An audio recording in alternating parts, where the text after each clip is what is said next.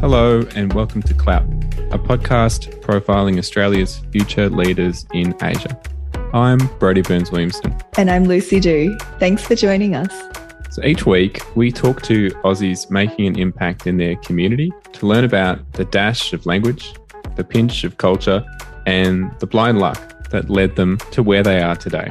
We ask our guests to take us on their journey to Asia capability by sharing with us their choice of food, song, show, and person to help us understand what being an Aussie with clout is all about. G'day, Brodie here, and welcome to Clout. We're picking up some good momentum going into 2023, and with the holiday season upon us, we thought we might go back to where it all began. Today's episode is an early cut of a conversation between my mother, Jane Burns, and the one and only Lucy Dew, diving into a few of the themes that we thought might help showcase the journey of Asia-capable Australians. I hope you enjoy, and we look forward to bringing you new chats in the new year, 2023. My guest today is the exact definition of what people call the 1.5 generation. Lucy Dew was born in China and immigrated to Australia when she was 5 years old. She grew up memorising Chinese poetry and grinding ink to write calligraphy, while at the same time demanding ham and cheese sandwiches for lunch and dreaming of being one of the Spice Girls. Although having never received any education in China, Lucy can read and write Chinese and is often mistaken for someone who has grown up in China. But the truth really comes out when the only songs she can sing in karaoke are Jackie Chung classics from the 1990s. Along with Brodie Burns-Williamson, Lucy is the other co-founder of Clout, the podcast where our guests take us on their journey to Asia capability by nominating a food, a musician, a TV show, and a person that helps them understand us understand what being Aussie with clout is all about. Lucy, you have nominated Roger Moore as your choice of food. Can you tell me what it is and what inspired your choice? It's a hard one to pronounce. So I was born in Guangzhou, but my Laojiang, which is hometown, is in Shanxi, the north of China. That's the province where the terracotta warriors are. For many of you who may know that massive landmark. And in China, hometown is actually not where you were born, nor where you may identify with, but rather where your father's family is from. So my father's family is from Shanxi in a very small town called Mizhi, so M-I-Z-H-I. I first learnt about Zhoujiamor as a child, but was really exposed to it when I was an expat in Shanghai. And Zhoujiamor is perhaps better known as a Chinese hamburger. So this beautifully seasoned pork that's been slow cooked for hours, placed inside, which is mo, a Chinese bun. So the characters Zhoujiamor literally translates into meat sandwiched in bread. I chose it because it's a dish that every culture seems to have a variation of. It's like the universal language of food. Sandwich, taco, arepas, banh mi, burger. People get it when you explain what a Zhoujiamor is. And this has kind of become a recurring theme, using food to connect. Yeah, absolutely. I think food is very simple to understand. It's very relatable. We all need it. We all love it. And for me, having grown up across both cultures, I often felt I was acting as this cliched bridge. So I really became good at finding these commonalities between Australian and Chinese cultures to find these analogies in either cultures to act as the bridge that connected the two. And so that's why I really love Zhoujiamors, because people get it. And really, when you think about people as well, you need to find that Zhoujiamor link to connect both sides, that both cultures and people can relate to identify with, for that connection to be made. So where do I find a zhou jiao mo? Lots of places. Often actually hidden in the snack section of menus at a Shanxi or Northern Chinese restaurant. So look for names in the restaurant titles like biang biang or noodles, dumpling. I actually last Friday went to 4 different zhou jiao mo places around Melbourne CBD and tried 6 different zhou jiao mo's. And I do actually also have a food account on Instagram. This is not a self-spooking, but I am spooking this right now, called Zhou Jiao Mo Baby, which is dedicated 100% to reviewing the best mo's in town. We will put it in the show notes. Sounds great.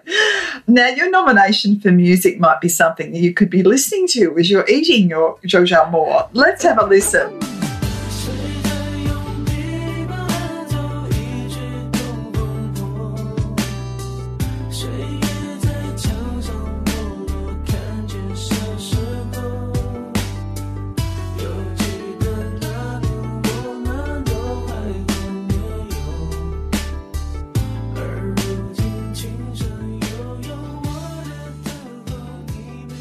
Lucy, tell us why you chose Jay Chou.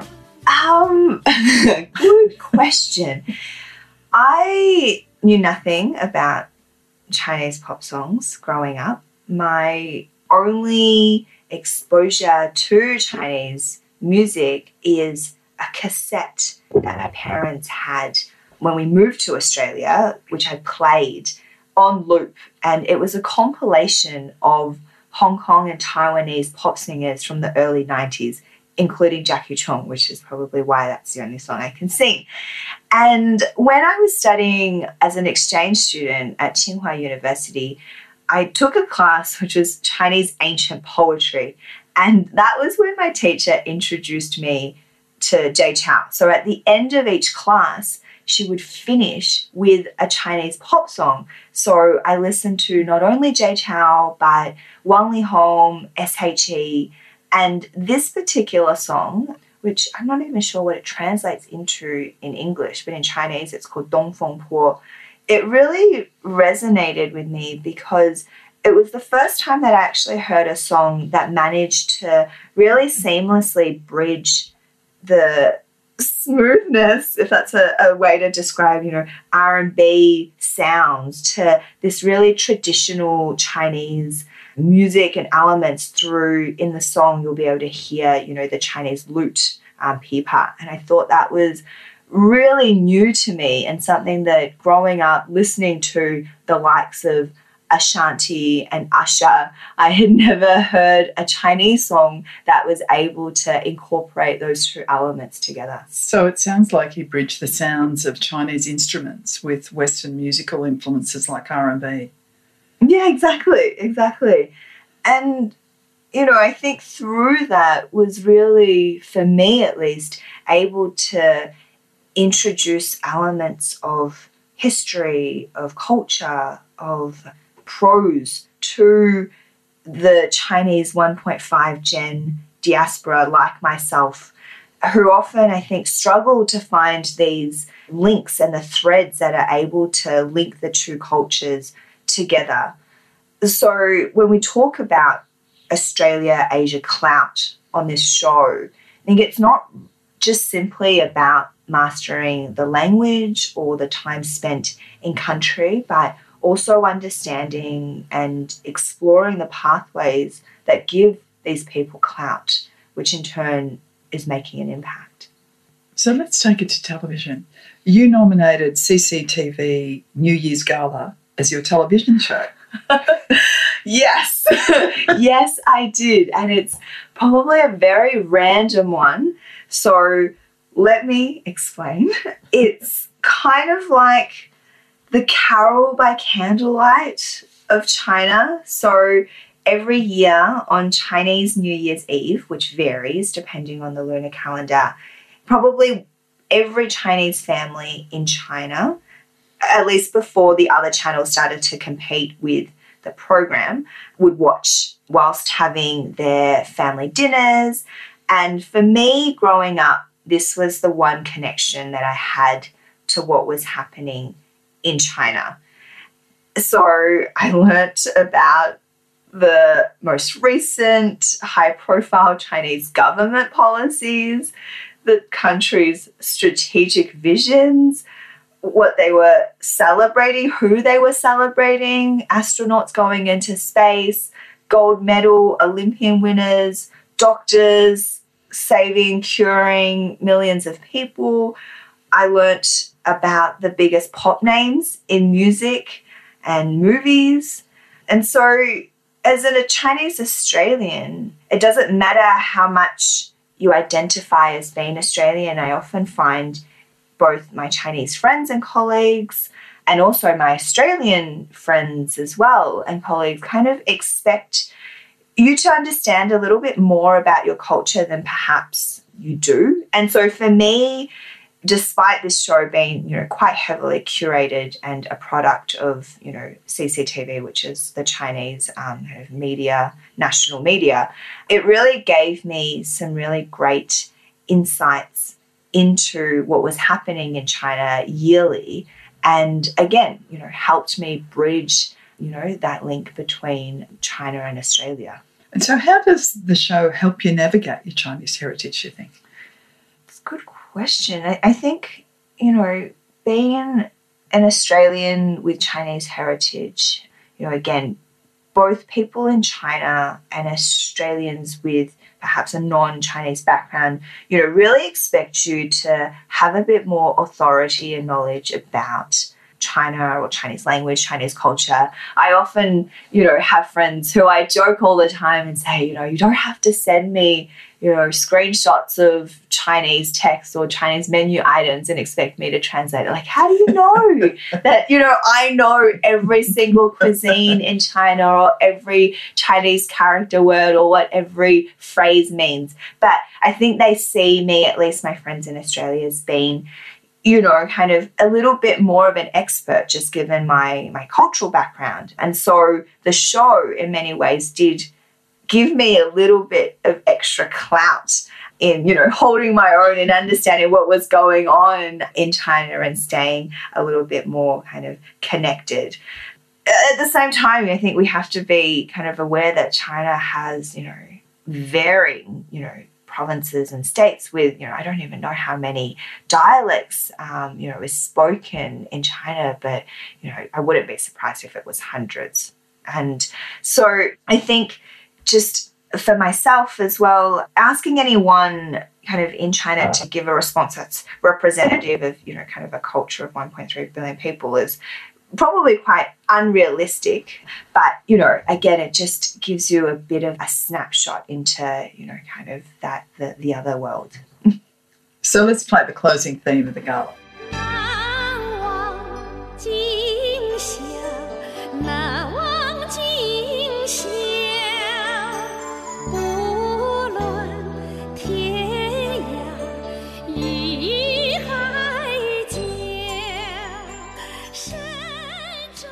Lucy, who have you nominated as someone as having great clout? Person I've nominated is Australian chef and restaurateur Kylie Kwong. I started today's episode on food, so I think it's quite fitting to continue with the food theme and end on food, because I do think that food plays a really incredible role in connecting and in creating clout. So Kylie Kwong is third generation Chinese Australian. Growing up, I very rarely saw Asian representation on TV, let alone Asian females. So seeing her on TV and in bookstores, I really liked how, even though she was third generation Australian, really still kept a lot of her cultural heritage and roots, especially in cooking.